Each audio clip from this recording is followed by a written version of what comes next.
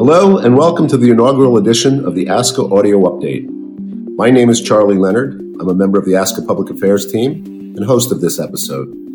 In this and future audio updates, our goal will be to provide ASCA members with a quick update of issues and events affecting the surgery center community. Unlike ASCA's longer format Advancing Surgical Care podcast, we'll keep the audio updates intentionally short. We'll catch you up on legislation, regulation, education, ASCA events, and more. And because we know you're busy, we intend to do it in 10 minutes or less. And so to kick us off today, I'm joined by ASCA CEO Bill Prentice with a couple of important updates for ASCA members. Bill, welcome. Hi, Charlie. Happy to be here. Bill, just a few questions today, but before we begin, would you like to say a few words about the addition of the ASCA audio update? Sure. This is just another way for us to make sure that we're getting information to our members that they need to know. And the idea is just being this quick audio update of just a few minutes with some top-line things. It's just another way to try and get word out about things that we hope our ASCA community needs to know about. Oh, great.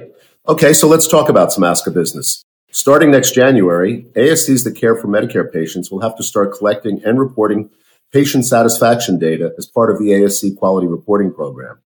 It's called the Outpatient Ambulatory Surgery Consumer Assessment of Healthcare Providers and Systems Survey, or as we say, OAS CAHPS. Bill, why do ASCs need to start thinking and acting on this requirement now with a full year almost in front of us? And what is ASCA doing to help?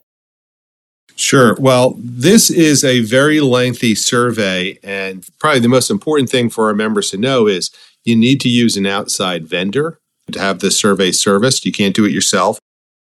The vendor has to be approved by the CMS, the Centers for Medicare and Medicaid Services. So there's only a limited number of those. And all the surgery centers, as well as all the hospital outpatient departments and inpatient hospitals that have to do this survey, you're really going to have to take some time to try and get a vendor, get onboarded, learn how to use the system, and then obviously roll this out before 2025 so that you have a chance to actually see some results coming back and hopefully with some staff training, perfect the way that your team communicates with your patients so that you get the results on this very lengthy survey that you expect and you deserve.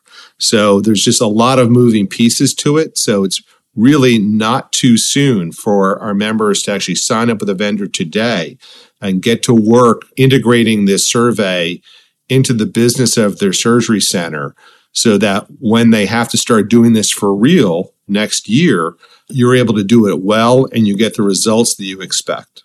Bill, anything you want to direct the folks to in terms of the ASCA website?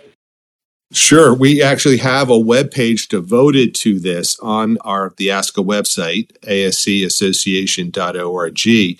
We also have a number of webinars and podcasts and other materials that we're churning out to help our members tackle this new requirement and do it right and do it well. Bill, just one more question for today's update. I understand registration is open for ASCA's annual meeting and expo in April in Orlando, Florida. Do you want to say a few words about the meeting? Sure. This is the best ASC meeting of the year in the ASC community. We have a tremendous setup of speakers and topics for our attendees. You're going to get the best education of the year for yourself and your team, information that'll help you run a more efficient surgery center, a safer surgery center, be able to do it in the most patient-friendly way. It's really the number one ASC event of the year. Probably the most important thing I can say outside of that is we are actually charging the lowest registration rate we've charged in years. That's essentially a 40% discount off of what we've charged in years past. So it's really a great value. There's nowhere else you're going to get as much continuing education credits for a lower price than attending ASCA 2024 in Orlando, April 17th to the 20th. And of course, as with those caps, you can learn more about it and register by going to the ASCA website. Bill, we promised to keep this update short, so that's all we have time for today. Final word? Look forward to doing this on a very frequent basis with you. Great. So for any ASCA member looking for additional information on any of the topics we talked about and more, please visit the ASCA website or call us with your questions. And finally, before concluding, I would like to thank our audio update sponsor, AmSurge, a leading ASC management company with more than 250 ASC partners in 34 states. To learn more, visit amsurge.com.